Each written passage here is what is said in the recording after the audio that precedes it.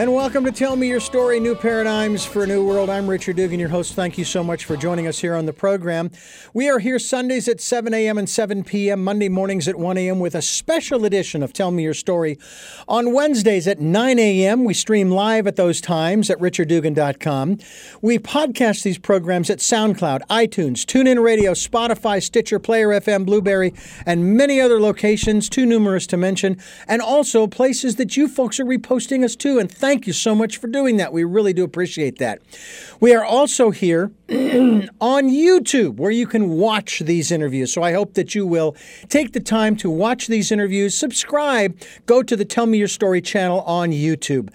If you'd like to support us financially, and we would greatly appreciate any support that you can give us, please send your support through PayPal. We have a link on our homepage. PayPal is there for your security as well as ours. And then also participate in 2020, the decade of perfect vision, the 2020s, where you'll spend time going within listening to that still small voice. I hope that you will spend the time to do that. And stay with us. We've got a lot coming up here on Tell Me Your Story, New Paradigms for a New World with a very special guest. The recording has stopped. And we thank you for joining us here on the program as we get set to talk with a very special guest, a woman who is going to share with all of us, men and women alike, the difficulties, the challenges, the struggles that we have with our own personal appearance, our own personal I'm not even sure what word, image, self-esteem, confidence, etc. That is, I may be wrong when I say this, unfortunately tied to how we see ourselves in that god-awful mirror that a lot of people would like to just break into a million pieces.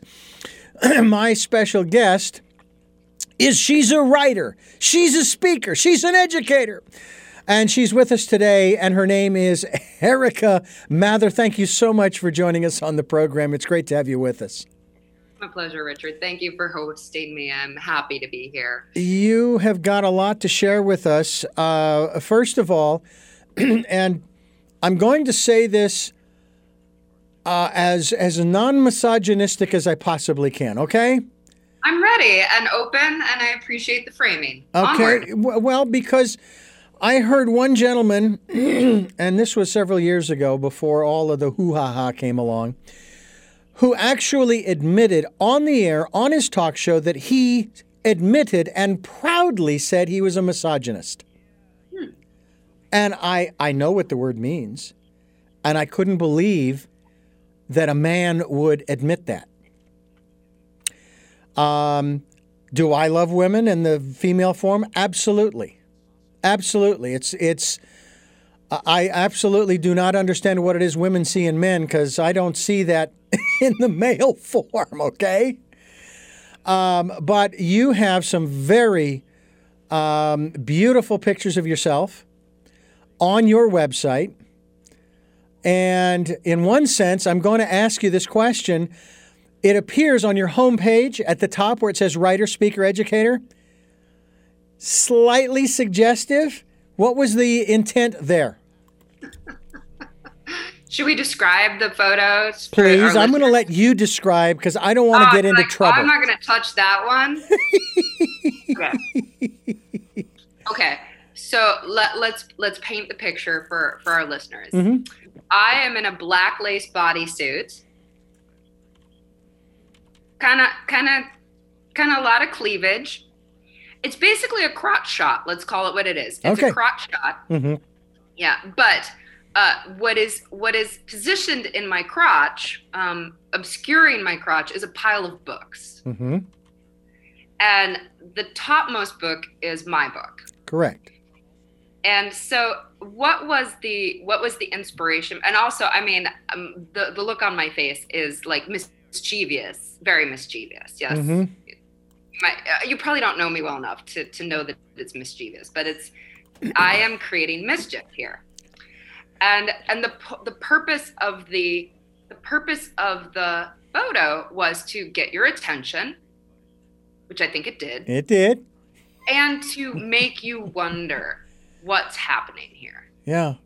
Right? What's happening here? So there, in a crotch shot, there's a lot of things you could position in your crotch, but I specifically positioned books, right? Mm-hmm. And that is, for me, a play on our outer worlds and our inner worlds, right? Because a book is an outward material. It's your inner world coming into outer form. Yeah. Mm-hmm. Mm-hmm. And we have this phrase, don't judge a book by its cover. Right. And so I'm making a play on this whole thing. Like, look at me.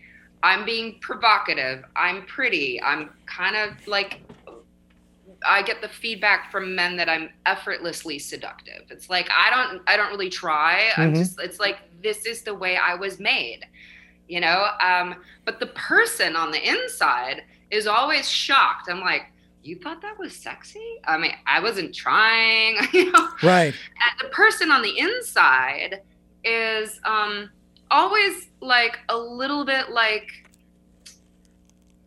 shocked to discover that I'm a woman, shocked to discover that people think I'm pretty, because I don't feel that. I don't feel that at all. I feel like a very strong intellect. I feel a very strong emotional life. I feel a very strong creative life. And that's my inner world. And oftentimes I think it's surprising when the outer and the inner don't like line up in a way that is easily understandable or congruent. And so the photo is to complicate what is our outer world and our inner world, and how do they line up or how do they not line up? And to invite people to be more interested in what's on the inside than what is on the outside. Mm-hmm. Not to the detriment of your body. I'm not saying ignore your body or ignore how you're perceived, but I'm saying like the balance is off. The balance is very off. Let's bring these things into a balance. Let's bring them into a parity, and also have better understanding of what and who we are on the inside, and how our physical forms are perceived, and that makes people react to us. Mm-hmm. Now, what I find interesting is how our society has really shifted and changed in probably more so the last 5 or 6 years than the last 50 or 60. And one of I want to call it a paradox. I really do, but I'm not sure that it is that we were made by whom I do not know. Okay, I will acknowledge my agnosticism when it comes to our creation. People will say they know, but they don't. They only know what they've read. And I get that. I understand that, and I do respect that. However, we were designed to be attracted to one another. Now, I will even go as far as to say male to female, or female to female. And there are those who believe in polyamory, okay? And so they're attracted to more than one individual. And I'm going to keep that term out there, individual. Choose your sex. And so when one of the sexes is upset over the fact that people look at me in such a certain way and for the opposite sex, I'm going, but we were designed to be attracted to you. And I'm not sitting here saying, okay, I'm going to ogle, okay? I'm just going to sit here and drool over your picture, or I'm going to follow you around. Now, that's inappropriate. That's called stalking. That's different. I've even put it this way. When I'm walking down our main street here in Santa Barbara, and I see a woman who I find attractive, and she's coming toward me, when she passes, she's now in my past. I don't turn around and look and get another second look. I keep on going. If I didn't see as much as I wanted to, too bad. Maybe I'll see her when she comes back. I've even seen some good-looking guys. You know the actor who played what was his name? He was in the Mod Squad, the original Mod Squad from the 60s, the black gentleman. Clarence III, I can't remember his full name. Good-looking guy. You know, I don't care what color he was. He was a good-looking guy. Of the 3 characters in that show, there was a female blonde, and then there was a white brunette guy. Okay. I liked the black guy. You're like, that's my favorite. He's the most attractive of this crew. Yeah, to me. I thought he was a good-looking guy, and he was fun. He had that dry humor, among other things. And he's been in other movies since then and so forth. He's since passed away, sadly. But that's what's interesting, how we are attracted to different individuals down through the years, down through our lives in terms of what we're exposed to. And we want to get into that because we want to talk about your book and the work that you are doing. Your body, your best friend. Believe it or not, your body is your best friend. And now I'm going to say, on the outside. My best friend on the inside is my still small voice. I refer to that voice as my friend. How does your intuition, Erica, help you, support you, encourage you, even for that matter, protect you, in such a way that you can maintain this level of confidence? And we'll get into how you got here. But talk to me about that inner, because you referred to the inner life, the inner you. How has that helped you or maybe even hindered your process to get where you are today? Especially here we are talking about your body, your best friend. Yeah, my book, Your Body, Your Best Friend. Okay, so how has my intuition helped me be safe, be confident in myself? Mm-hmm. Okay, well, first of all, intuition is do you think intuition, is that the same thing as your still small voice? Oh, yes. Okay, so I just want to create some clarity, because intuition, instinct, inspiration, they come from inside, but what's inside is what's inside you, is what's inside part of the who made us. We don't know, but I'm just want to make sure that we're talking about the same thing. Absolutely. So, and I will tell you also that even if we're not, if your definition is different, please share it. If it's similar, that's fine. We're not necessarily here to agree on all points. I'm just curious as to where you are coming from in that regard. So go right ahead, please. Yeah. So in intuition, it comes through the body, right? I mean, everything that we experience comes through the body. Mm-hmm. That is how we are made to receive information. And so my connection with the thing that you're calling intuition or the still small voice came through yoga, and specifically through connecting to breath. So if you think about it, breath is air in a way, and breath is quantum force. Air is the quantum force of everything that's all around us. And I was actually just teaching on this yesterday, that this connection to breath, which puts you in touch with the still small voice or your intuition, is kind of safety in a way, because that energy of intuition is designed to guide you, to protect you, to instigate you to act in service of the greater good. And that when you connect to this, it creates a sense of safety. It has for me. Mm-hmm. And so this force is benevolent. It's neutral in many ways. And I learned that on that little rectangle of a yoga mat. It is where I first created a place of sanctity. I used to be a professional musician too. I also found that safety like through playing the piano. Mm-hmm. But I then later found that safety through practicing, that I could sit on my mat and weave a place of safety around me. And then I came to realize that safety, like many things, is an inner game and an outer game. Ah. Right? So the world is a wide and dangerous place. I think we can agree on that, yes? I think Vast and dangerous. That's a fair assessment. And so you can survey the world and feel frightened and victimized by it. Mm-hmm. But this is a choice. Everybody is just as, not everybody. We have different degrees of danger that we're subject to in the world.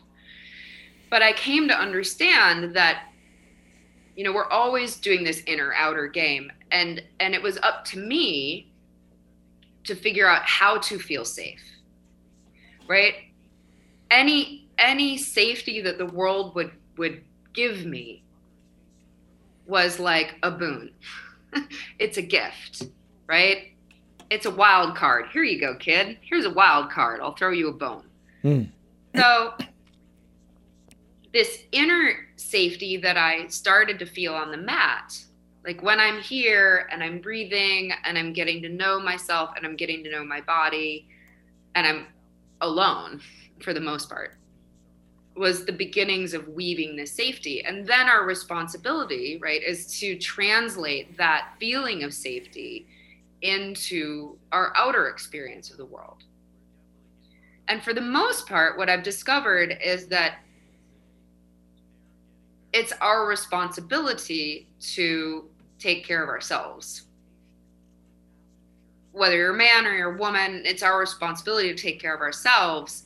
Any kindness that comes your way, again, is a gift in a way. Some people would say that the degree of kindness that you experience is in direct proportion to the kindness that you're generating inside. I take a little bit of I don't agree with that fully, because I don't think that the world is fair, actually. Mm-hmm. Some of the kindest people I know are met with some of the hardest circumstances of life. It's just, it doesn't seem like this is a game of fairness. And so I've found that it actually is useful to put down a notion of fair and decide on principle that I am going to create a safe space for myself. If anybody else makes a safe space for me, I'm grateful. But then to carry that safety with me or with you out into the world and to project it is a kind of confidence, which is maybe what you have identified, like in me, in my body language, even in that photo, right? That photo is kind of like, I'm confident, I can do this, I'm going to be okay. You did not look nervous in any way, shape, or form. No. And was that your idea or a photographer's idea? That was mine. That was yours. Okay. Almost all of my photography is my idea. And the photographers are, helping me bring it to light. So safety is an inner game and an outer game. And how do you as a woman come to feel safe, I think, is a very different question than how you as a man come to feel safe. If you go into a room of men and women and you ask the women, when was the last time they felt unsafe? And you start to do a countdown. It's like yesterday. A lot of people raise their hands. If you go into a room and you ask the men in the room, when was the last time you felt unsafe? Maybe the last time a man felt unsafe, like maybe he can't remember. Maybe it was in high school. It was a long time ago. And I think that men are often very surprised to discover how recently women felt unsafe. And so as women, we can be looking for people to protect us. But that puts you at the mercy of the people around you, which I don't think is a great idea. You think that safety has to come from within, in a manner of speaking?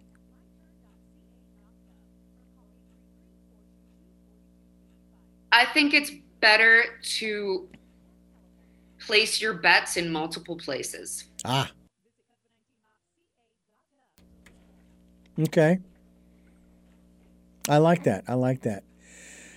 Your body is your best friend is what we're talking about here on the program. Your body, your best friend. That's what we are talking about here on the program today. We hope that you will pick up a copy. Go to ericamather.com.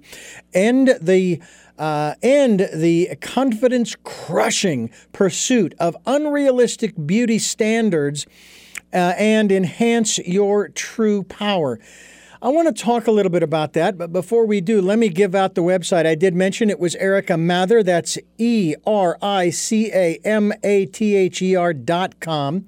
And just so you know, Erica, we will be linked to your website at our podcast as well, and showing that in this video as well, so that people can go to your website and read more about what you are doing, the work you're doing with women and so forth. And men. And men. Now, primarily women, but also men. Mm-hmm. Well, I'll tell you what. One of the things that I have found very interesting, and that is as a man, and the frustrations I experienced, especially while I was dating and meeting other women and so forth, my frustration was with how many women I would come across, and obviously there's the whole aspect of the law of attraction, I'm sure somewhere in there, who were damaged. And I would get I would be so pissed off, so angry, because 9 times out of 10 it was men who did the damage. And I felt ashamed to be a member of the male of the species. I have still 4 sisters. 1 brother, mother and father, family of 8, and I grew to respect, didn't always agree with, but that's okay. You don't have to agree. You can respect people and not agree. With my sisters, I have good conversations, communication, and relationships with my sisters. I'm 61. I think my oldest sister is, I'm guessing 65, 64. I don't want to put an age on her because you don't do that to women. You don't guess their age. But we're spread between the 50s and 60s right now, between my youngest sister and my oldest sister. My parents have been married 65 years. My dad is 90 this year. Oh my God, I'm so inspired. It's amazing. I mean, now, 20 years earlier at his birthday party, I asked him, so Dad, how's it feel to be 70? And he says, well, 2 things. 1, I didn't expect to live this long, but I'm glad I'm here. And I'm sure that he would answer that question the same today, but I'm not going to ask him because I don't want to, I'm not going to go there. But they're friends. They're not even parents anymore. They're more like friends, which is really kind of cool. But I grew to respect, and I was sharing this in the last interview that I did with a gentleman talking about compassion. Compassion heals is what he was talking about. And I was sharing with him an experience I had when I moved out of my parents' house into my first apartment. And I'm going to say I fell in love with this woman who was probably 10 years older than me. I was probably 21, 22 years old. And she was a very good friend. She, I think, had a good idea of how I felt about her, but it wasn't really reciprocated. But she was still friendly, and I didn't feel as though I was being led on or anything. Anyway, one evening, we were sitting in my apartment, and we were talking. And she was getting really tired. And she laid down and laid her head on my lap, and she fell asleep. And, of course, being the young person that I was, not really knowing, what should I do next, that was kind of where I was at. Now what do? She's asleep. I don't want to wake her. So I just sat there. And I think I may have stroked her hair. I may have, just looked at her, whatever. I just let her sleep. And what that told me was she felt safe. She felt safe. She wouldn't have done that otherwise. And I think that's one of the problems that we have in our society that you were just talking about in terms of women in particular feeling safe. Now, I have to say that with the high energy towards the Me Too movement in particular, There are times when I'm not sure if I feel safe out on the streets anymore because I'm not sure what's going to happen coming from the other side of the tribe. Okay? And when I say tribe, I mean of human beings. Okay?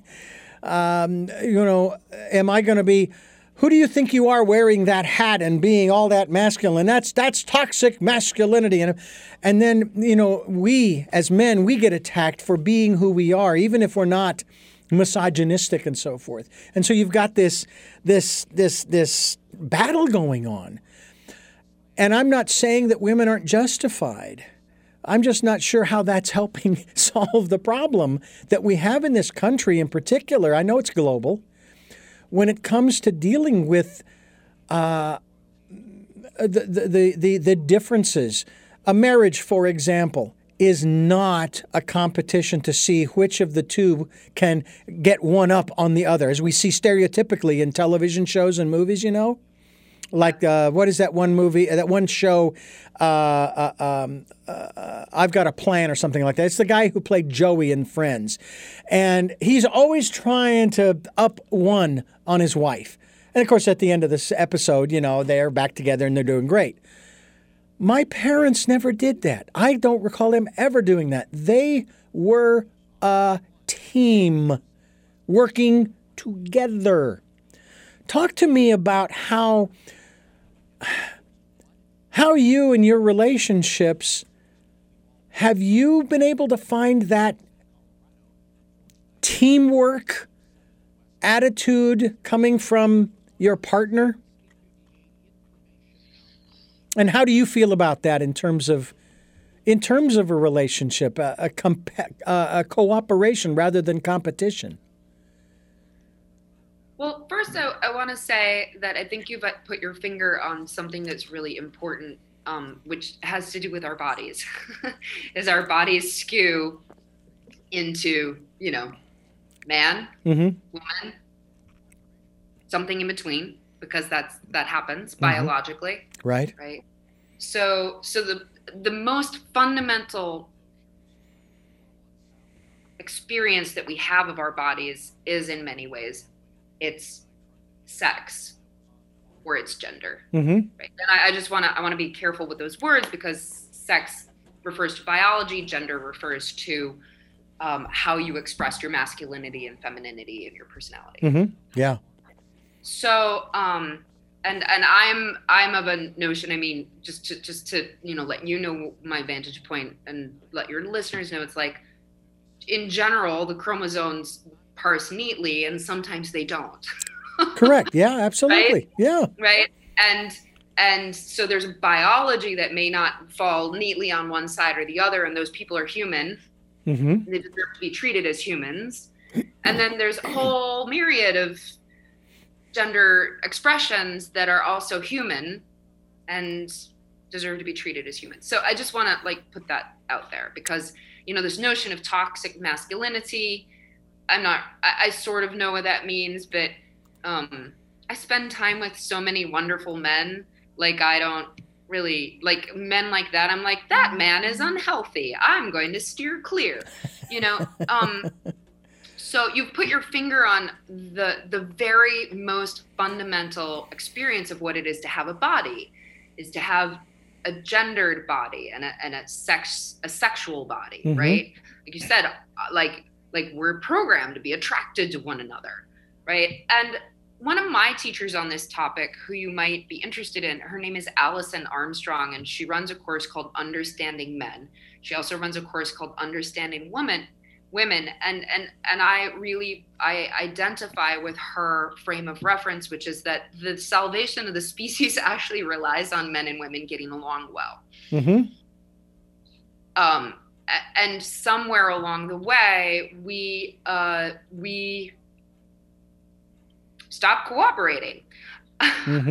Your parents were a team because in a way, their survival depended on them being a team. And part of what we're experiencing now is our survival no longer seems to depend on us being a team. Now, some people thrive on being at war with the people around them, and I find that to be a certain kind of pathology. It's a dysfunction, a malfunction of the person, Mm-hmm. right? And those aren't the relationships that I'm interested in. So I won't seek out those relationships. Like you, I think what you're expressing is I'm interested in teamwork. I'm interested in partnership. I'm interested in mutual understanding of similarities and differences, because men and women are different. This is an unpopular view. It's an unpopular view. Men and women are different, in part because women's rights have been founded on the notion that we are the same. Women's rights have been built on the idea that we are the same as men. Therefore, we can do the same work. Therefore, we can achieve the same pay. Therefore, we have the right to vote, be in leadership positions. And in fact, the idea that we were different was exactly the bedrock of our subjugation. And so it makes sense to me that feminism, if you want to call it that, but I would say humanitarianism, actually, because to treat women well is about humanitarianism. Yeah. Mm-hmm. Yeah. Right. So I'm going to say the mission of humanitarianism, which we can then skew towards feminism, has been built on the idea that we're the same, but we're just not. Yeah. Right. But to say that we're different opens the door for all manner of things, including racism, including misogyny. Right. So I think that it is a vision of a new world that is actually where differences are allowed, differences are respected, differences are seen as assets. Mm-hmm. Right. Yeah. Instead of, like, even I was talking with a male friend of mine a couple days ago about how as a species we have arrived at a difficult place because women are allowed to have their feelings and process them and men are not, because the foundational schism of men and women was that women were emotional and irrational and men were logical and rational. Right? And that the emotionality and the irrationality was actually the foundation of our subjugation. Well, because then women were infantilized, not capable of making decisions, not capable of owning property because they're children, because they're illogical and emotional. Right? And so we've arrived at a very difficult place, because the other side of that is that men have not been allowed to have emotions. Yeah. And when you disallow emotions, what you're doing is you are denying your biology, which you can't do. Like, nature will win. Mm-hmm. It just will. This whole thing, everything that is happening, nature's going to win. I don't know how. And I don't know that we're going to be in a better situation because of it, but nature's going to win. Yeah. Always does. Always does. Yeah. Always does. And so emotions are foundational to your human experience. And if you deny or repress an aspect of your human experience, it will twist, it will warp, it will squirt out the side in some kind of way that usually is uncontrolled, childlike, and destructive. Mm-hmm. So, to your question, do I find partnership in my relationships? Yes, because that's what I'm looking for, and that's the only thing I will accept. Mm-hmm. If someone wants to compete with me, kind of like, okay, like, I understand that that's a human thing, is that competition is sort of the way that you understand your worth. Right? But there are other avenues to understanding your worth that don't require you to step on me. Right. If you need to step on me in order to feel valuable,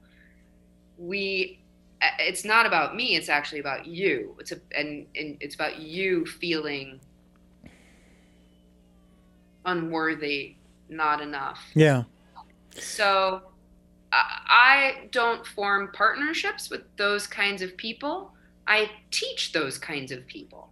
Ah, very good. Very good. You said something that I think is something we need to talk about too, about emotions and how men are taught from a very early age not to express their emotions. Whereas girls, or women, I should say, from a very early age are taught that it's okay to express those emotions. Until you get to a certain level in society, i.e., let's just say higher offices, elective offices, and if a man gets angry over something and he pounds his fist on the podium as he's giving a speech saying, no more of this, da-da-da-da-da-da-da-da-da, he's viewed as strong, powerful, resolute. If a woman does that, she's absolutely out of her mind hysterical. Isn't that interesting how that flips? Yeah. And So it's like, interesting. no.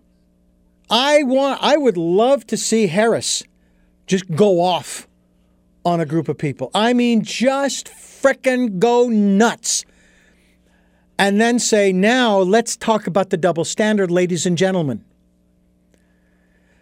That is absolutely one of the most insane paradoxes in our society right now, where it's okay if you cry, if you laugh, if you carry on in private, but boy, you do it in public and you are going to be castigated.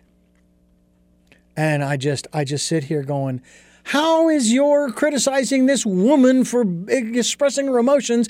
How is that helping the situation that she's talking about? Now you've diffused, you've deflected from the important issue that she's talking about. That was purposeful.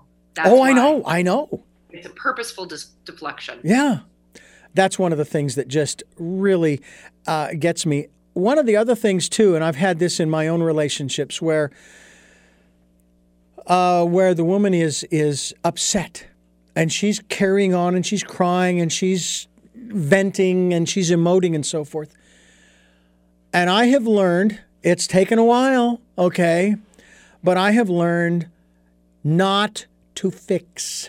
Don't try to answer her questions with anything.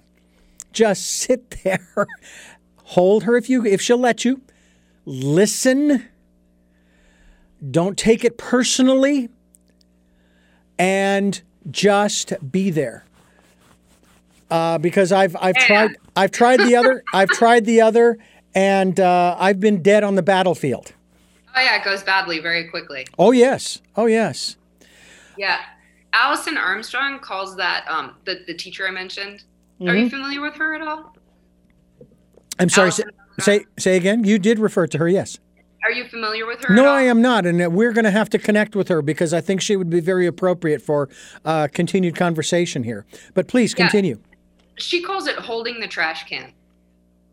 Ah, okay. Your job is just to hold the trash can, and you are actually performing a vital function by holding the trash can. Yeah, it's funny. How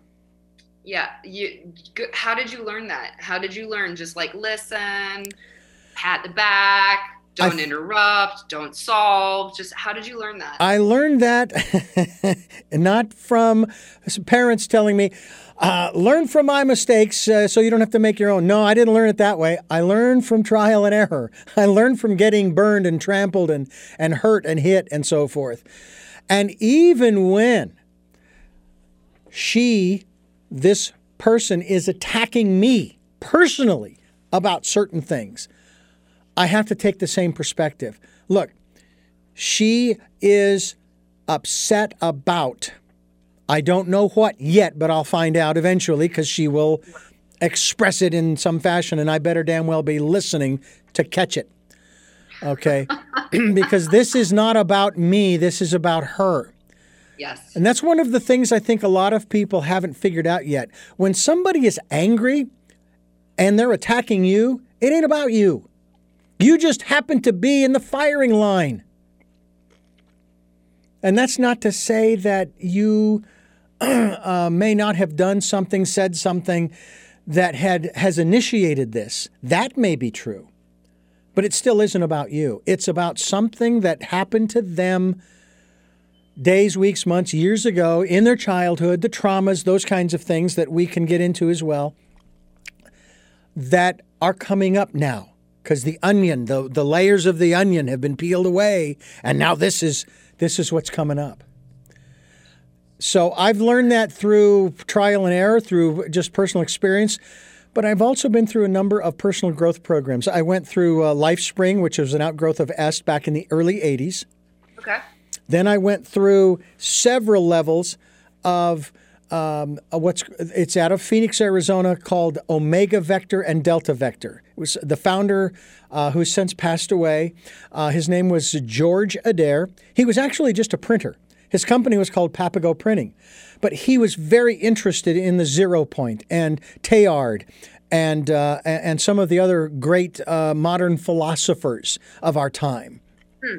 Okay. And one of the things that he had in his books, and we had these monthly Monday meetings where we would all get together at a particular place for sort of like a monthly booster shot of the work that we had done in these 5-day intensives. And he handed out this one poem by a gentleman by the name of Tiberius. And the poem had to do with the gods getting concerned about man finding out who he really is. And it was getting a little hairy up there, and they basically were going around in circles going, where are we going to hide this truth? We've got to find a place to hide this so the man doesn't find this. And when I say man, I mean in the generic human sense. I got called on that the other day when I posted. We did a program on the pandemic and the future of man.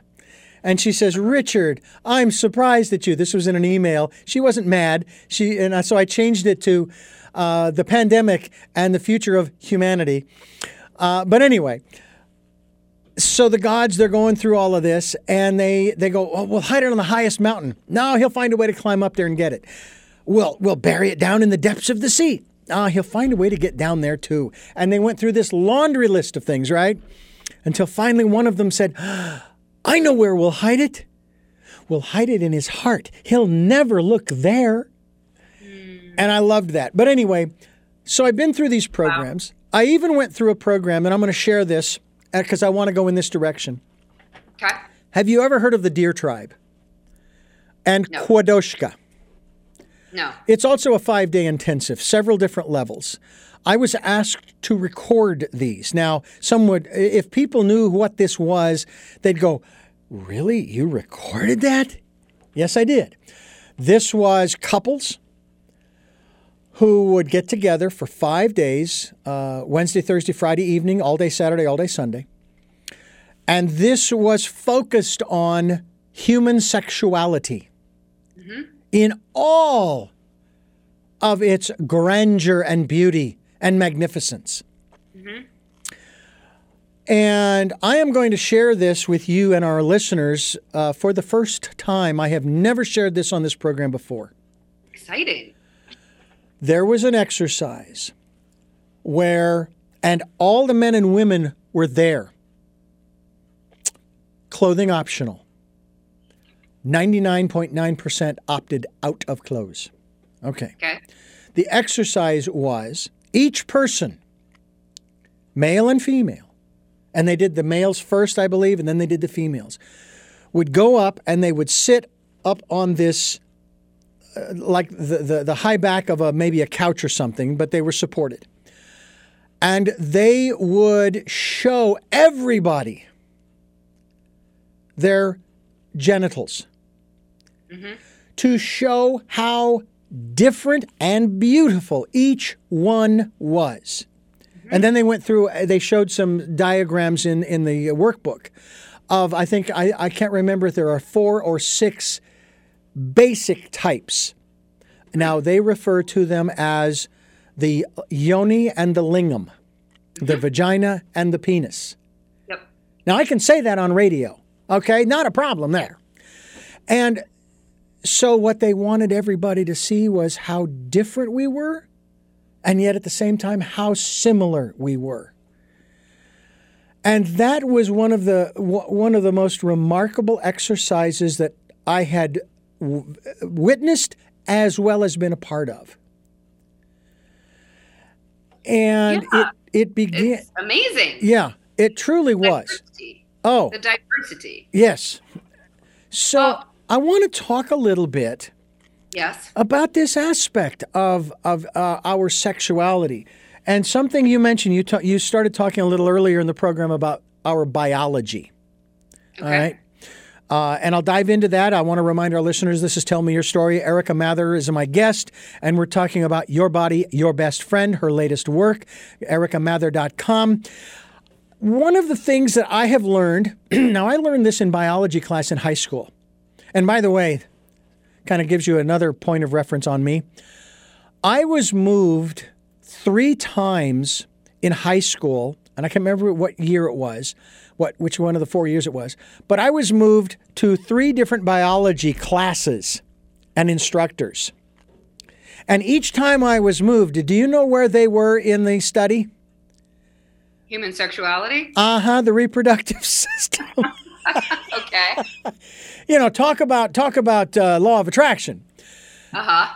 And I learned in all 3 of those places, in those classes, that each one of us, me being male, you being female, and all those listening who are male and female, all started out in the girls. early days as female. Every embryo is a female to begin with. Every embryo is a female to start out with.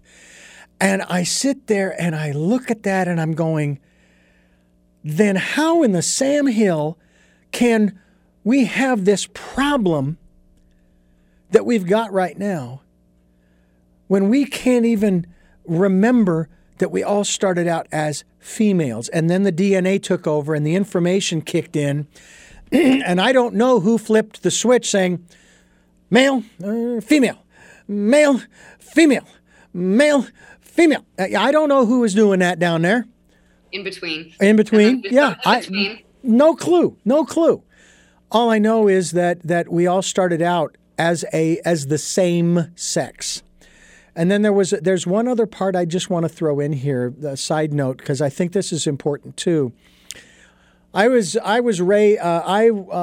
early in my career, 15 years at a Christian radio station, about the evils of homosexuality. Oh boy. And I was talking with a rabbi on this very program, and he asked me, says, do you know the context under which that law was established? I says, I have no clue. He says, that law was established for the purposes of not interfering with the natural procreative process of man. And of course, early in the Bible, it says, be fruitful and multiply, right? Well, humans weren't as bountiful as we are now. It might have been a problem. That is true. So I even asked this question of people who are all bent out of shape over this whole thing. First of all, those laws are no longer valid because the new covenant, if you believe in this philosophy, is the law of love. The 613 Jewish laws are no longer valid because that was the old contract. There is now a new contract. Mm-hmm. So you can't even use that anymore. But to what you just pointed out, if that law was created to prevent to not interfere with the procreative process of man, and we're fast approaching 8 billion people, do you honestly think that we have interfered with the procreative process of man? I don't think so, Tim. I don't think so. No, and I mean, so we're swinging into religion a bit, and I just, that seems to be a wheelhouse of yours. So it's one of them. One of your wheelhouses. I mean, my thought is God makes no mistakes. Mm-hmm. Okay, if God makes no mistakes, then everything is as it should be. So stop telling people they can't be who they are. That's God right. God makes no mistakes. That's right. And interestingly, I mean, to be quite fair, I mean, if you look back at the rates of infant mortality, mm-hmm. childbirth mortality. The survival of our species was not guaranteed. That's true. Right? So the laws were put in place to try to guarantee the survival of the species. Mm-hmm. The species has survived. To your point, do we need these laws? No, I don't think so. No. But also there are purposes. There's functions that women who don't bear children or men who don't bear children that they perform in society that are Absolutely necessary and important. Sometimes you need more hands on deck. Yes. You know, and a pair of hands that doesn't have their own children is more available to be a hand on deck for people who do, right? The unmarried spinster woman, for instance, you know, like that woman would be available to do other things. There are the historians. Historians are more likely to keep record of things when they're not bothered by children. There are the artists. Those people are available to do the things that, and these people perform vital roles in our society. And I think that it's important that they be protected. And I think that our society is more amenable to protecting those people now than they used to be. Yes. Yeah. So, and as you've noted throughout our conversation, sexuality is a primal force in everybody's body to greater or lesser degree. Right? I think you'll discover when you date a lot that some people have a stronger sex drive, some people have a zero sex drive. Yeah. You know, it's kind of like these things are calibrated, but it's all perfect, right? Because God makes no mistakes, so it's all perfect. And I think that part of our job as a creation of whatever you want to call the thing that made us, right, is to respect who and what we are. So kind of to my book title, Your Body, Your Best Friend, is to respect who and what you are, to get to know it, because it is a unique creation of which there will never be another one. Go ahead. And to be your own best steward, right? Your body, your best friend. It is yours. It is yours to take care of, to shepherd through life, to defend, to make sure it's safe, right? It's yours. And this is a really, really new idea, I think, because humans are used to objectifying themselves and others, right? And so to take possession of your own body and your own life as human, right? Which is why I talked about, humanitarianism, talked about people whose biology doesn't fall neatly into XY or XX. Those people are human, right? Hear, hear, hear, hear. People who have a gender expression, little pride here, human. And anything that robs us of our humanity, that we do it to ourselves, usually first. Yeah. That then we allow other people to rob us of our humanity through the absorption of ideas that dehumanize us. That is, I think, our job as spiritual beings in material form. And I've even said that to members of the LGBTQ community. I know there's another letter or two after that, but I can't keep up. So I express to them, I say, okay, let me ask you a question. Are you human? And they will say yes. I said, then you belong, period.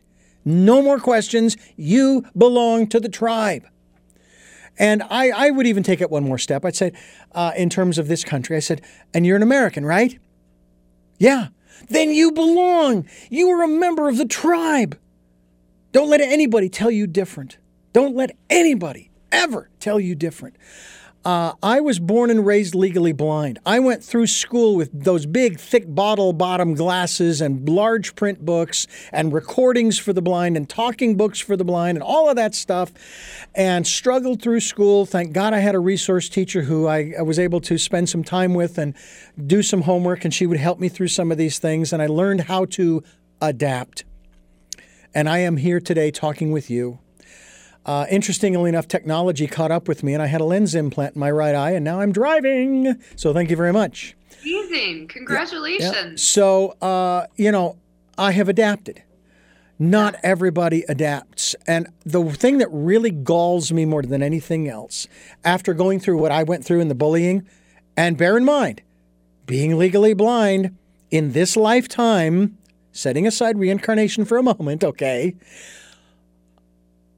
being legally blind was not my choice. I didn't choose to be legally blind, okay? Of course not. Nobody chooses All right. disabilities. So, for someone who is of a different gender, we'll say in the wrong body, okay, or who is attracted to the same sex, and knows good and well that there is going to be abuse heaped upon them, who in their right mind would choose that life?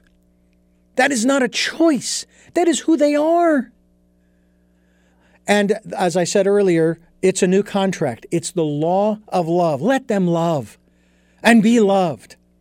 Leave them alone. What are you so threatened by? This is the thing that really gets me. You think that they're going to break into your home and try to convert you? It's not about, you can't convert people. Either you are or you aren't. The funny thing about humanity is that we need representation in many ways to feel safe, right? So the more people are like you, the more it validates the way you are. But interestingly enough, you discover that even the more that people are like that, it's like a foible of the species. We parse this like in finer and finer and finer slices. Like, oh, your eyebrows aren't shaped just like everybody else's. Therefore, and you're like, oh my God, like this is what we're like quibbling over. So I think that it's really important just to know that we will be doing this. It's a foible of the species, and we have to train ourselves away from it. Exactly. Erica Mather, I want to thank you so much for giving us so much time here on the program. I do have 3 final questions. I'll make them quick because I know that you have a deadline you've got to get to next. But I want to remind our listeners that you can go to ericamather.com. That's ERICAMATHER.com. We will be linked to your website, and I really do appreciate you giving us so much time here on the program. I do want to have you back to continue this conversation because I think I'd love that. Yes, please. It's important. I really believe it's important in this day and time that we talk about these things. We may not agree, but doggone it, we need to talk about them. Amen. Yeah. Yes, sir. A reminder to our listeners that we are here Sundays at 7 a.m. and 7 p.m., Monday mornings at 1 a.m., streaming live at those times, as well as Wednesdays at 9 a.m. for a special edition of Tell Me Your Story. And again, streaming at richarddugan.com. Podcasts are on SoundCloud, iTunes, TuneIn Radio, Spotify, Stitcher, Player FM. We're on YouTube. Tell Me Your Story is the channel. Go there, subscribe, watch the interviews, go to our guests' websites, and find out more about what they are doing in the world to make this a better place for everybody. And spend that time during the decade of 2020, the decade of perfect vision, to where we can go within and spend that quiet, peaceful time, just relax, just rejuvenate, re-energize, and listen to that still small voice, whatever it is that you call it, and follow the promptings of that still small voice, because the still small voice will never, ever put you in harm's way. It may challenge you. It's challenged me, but it will never put you in harm's way. Final 3 questions for my guest here on the program, Tell Me Your Story, New Paradigms for a New World, are, number 1, who is Erica Mather? Who is Erica Mather? A warrior for freedom and truth and self-expression and empowerment. What is it that you hope to or want to achieve through the work that you're doing now? I want people to be safe and comfortable being themselves. And finally, what is your life's purpose? My life's purpose is to learn to love better and to help other people learn to love better. Erica Mather, thank you so much. This has been a great interview, and I want to do this again and continue our conversation because there's so many other directions that we can go dealing with, especially your book, your website, as well as your book, Your Body, Your Best Friend. And we thank you again for joining us. Thank you so much for having me here today, Richard. Appreciate it. And to all your listeners, thanks for tuning in. And I thank you for listening and watching. Tell me your story, New Paradigms for a New World, giving you choices and knowledge of those choices to help make your dreams come true. Until our next broadcast, podcast, videocast, love, Talal.